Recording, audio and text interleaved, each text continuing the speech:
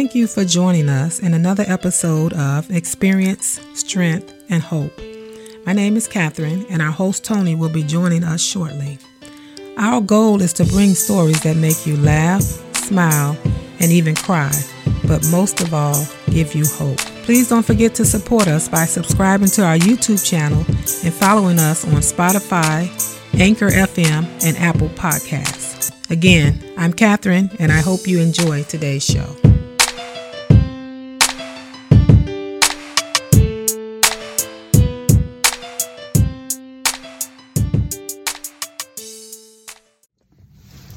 Hey, what's going on?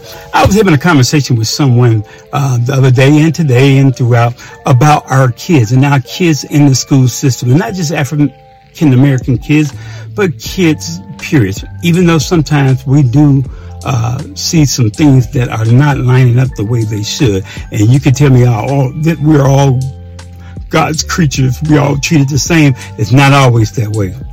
Let me just tell you that. You won't know until you've been in the skin that I'm in and experienced the thing that I've experienced or seen it the way that I've seen it. I don't care if you're standing next to me. I know. That's not even what I'm here to talk about. Okay? But what I'm here to talk about is that for your children in school, when it comes to certain behaviors that they say that they're displaying in certain way, they do these things sometimes for a reason, and sometimes it's things that are happening that they may not want you to know. But advocate for your kids for everything in school, and listen when it comes to them getting suspensions or behavior problems, fighting, anything. If your kid even was in suspended fight, go there, go to the meeting. Don't just send them back to school. Okay, after 3 days they can go back. Find out what the problem is. Dig deeper. And there's nothing wrong with finding out. There's nothing wrong with wanting to know the facts. They just say, oh, he's just a picky parent, or you're just trying to start commotion and ruffle feathers. I'm going to ruffle some feathers. Okay? Because this is my child. Okay? I remember once when my daughter, she got suspended.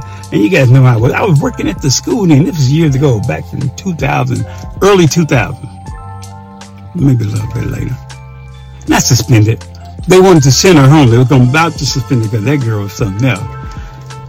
And they called me to the office. I don't work at the school. Mr. Tim, can you come to the office? We need you to take your daughter home to change her top.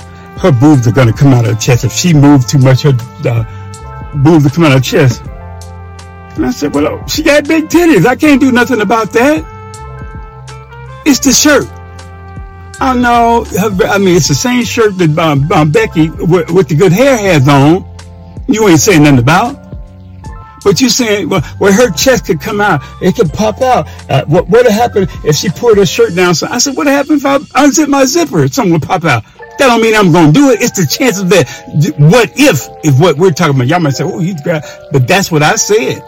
I said, don't give me what if. What if she pulled her chest down? What if she unzipped the coat? Because I had said, well, she'll just zip her jacket up the other day. They said, well, what if she unzipped it? And I said, well, what if I unzip my zipper?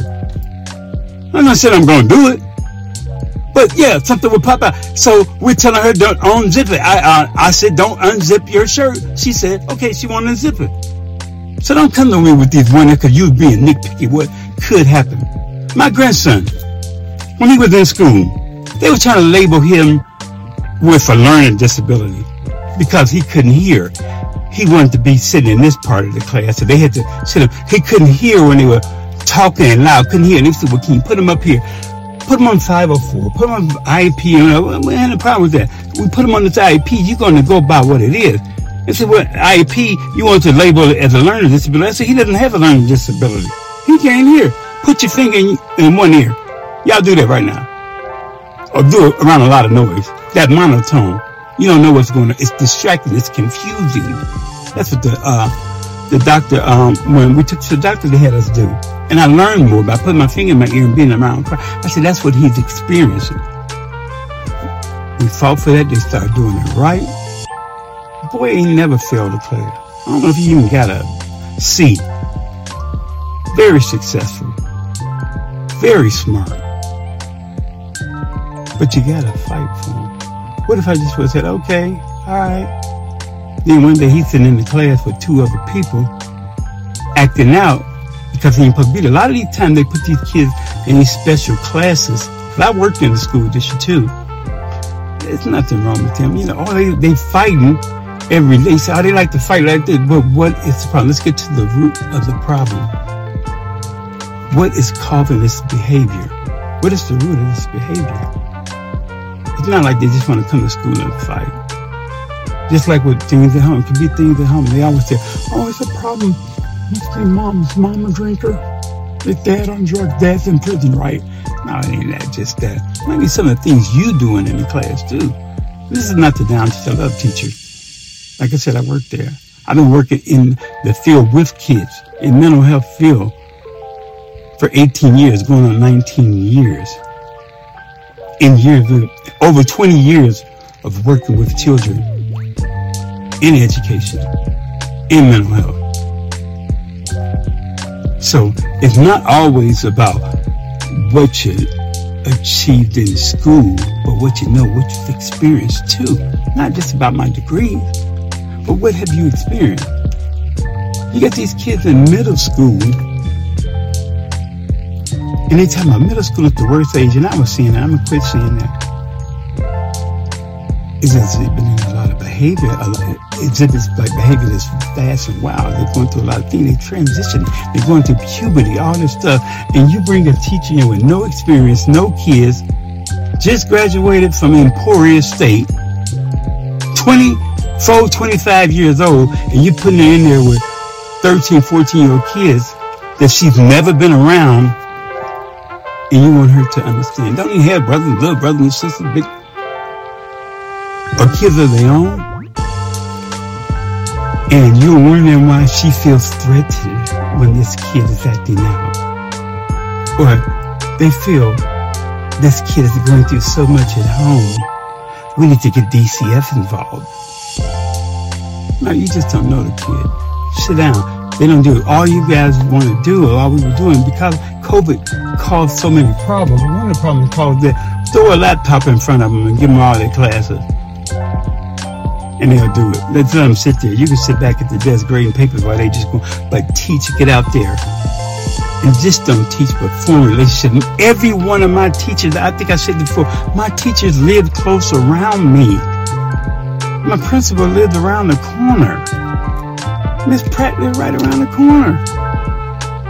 I think that was her name. My sister correct me. My teachers around me. My football coach. He was my driver's ed teacher and my PE teacher. A few blocks away. And I respected him because he was somebody I knew and could associate with. Teachers have to create a bond with that student, build a rapport. Make that kid want to be there every day, want to come to school. And parents, we have to advocate. Too many times you hear, well, a parent don't want to do nothing. A parent ain't doing nothing. But you have to be there. Pick up that phone. Don't just rely on them to email you. Oh, I checked it in the computer on Skype. They didn't send me any messages. Skyway or whatever it is that you have that the teachers communicate whatever district you're in. And there's nothing there, so they must be doing okay. No. Email them every day if you have to find out things. Find out if they turn them lesson in. You know? Let the teacher know who you are besides Johnny's parent. They're going to know me by name. I was there all the time for every suspension, everything that happened at the school. My kids, I was up there. Even when my daughter changed F's and made them look like B's, I went up there. But, yeah, please do it. Love your children. Be there for them. Don't let anyone tell you what your kids should be doing. Don't let them just stick a computer and expect them to learn from that. I have so many children that tell me we don't get homework no more. That's too much on us. They say that's too much on us to be able to be in school all day and do homework. It wasn't for me. And you got a computer, you got an internet, you got AI. You can make up a essay. Let the internet make it up for you. We had to go to the library, get them books, them old heavy encyclopedias, dictionaries, reading this stuff. We didn't have the internet. We had to go research, talk to people. That was our homework. You go around town and gather this information. And so make your kids learn. Don't just depend on that computer that they throw in with the lessons already assigned there. The lesson plan is in there. The books are in there. They don't have books to carry home in the book bag. Everything's loaded in the computer, which is good, fine, and dandy. I appreciate that. But make sure you're there, the parent, and helping them to put forth that effort to even learn more. Why just go by what they have? Learn more about it. I ask kids, I have kids try. I say, hey, we're doing your treatment plan. I need you to sign your name. Huh? You mean like my initial? No, I want you to sign your name. You mean like on what? Like a check. I don't teach you that no more, how to write a check. You teach you how to use an ATM card or a cash app. But don't know how to sign your name. Okay, I'll print it. Okay, cool. The basic things that we knew, for even not just writing cursive, but little things that you as parents are going to have to teach them. Love your children, but advocate for them. Don't let the system or the school, when I say system, I'm talking about the school system, wherever you are, be in control. You be in control as a parent and get them involved. Get them together. I can't remember word for word what our coaches here and teacher, Mr. Zimmerman, Randall Zimmerman. I was when I worked at the school, I used to be in this PE class and health class, and at the time, this guy's tough, but he loved those kids. He respected them. All these years he's been there for these kids, and he said in an interview that went viral, somebody told me about the percentage, only a small percentage of these kids will go on to play college level sports. They're playing, football league coaches. Even a smaller percentage will either go on to play like a Division I type of sport, and even less than that, really less than that, that's going to play professional ball. But all of them, maybe 7% only be able to do that, but 99 or 100% will go on to be adults. So that's why we got to teach them. They may not go to college, but they might have skills to do hand or a trade. Thank you. I woke up the phone ringing.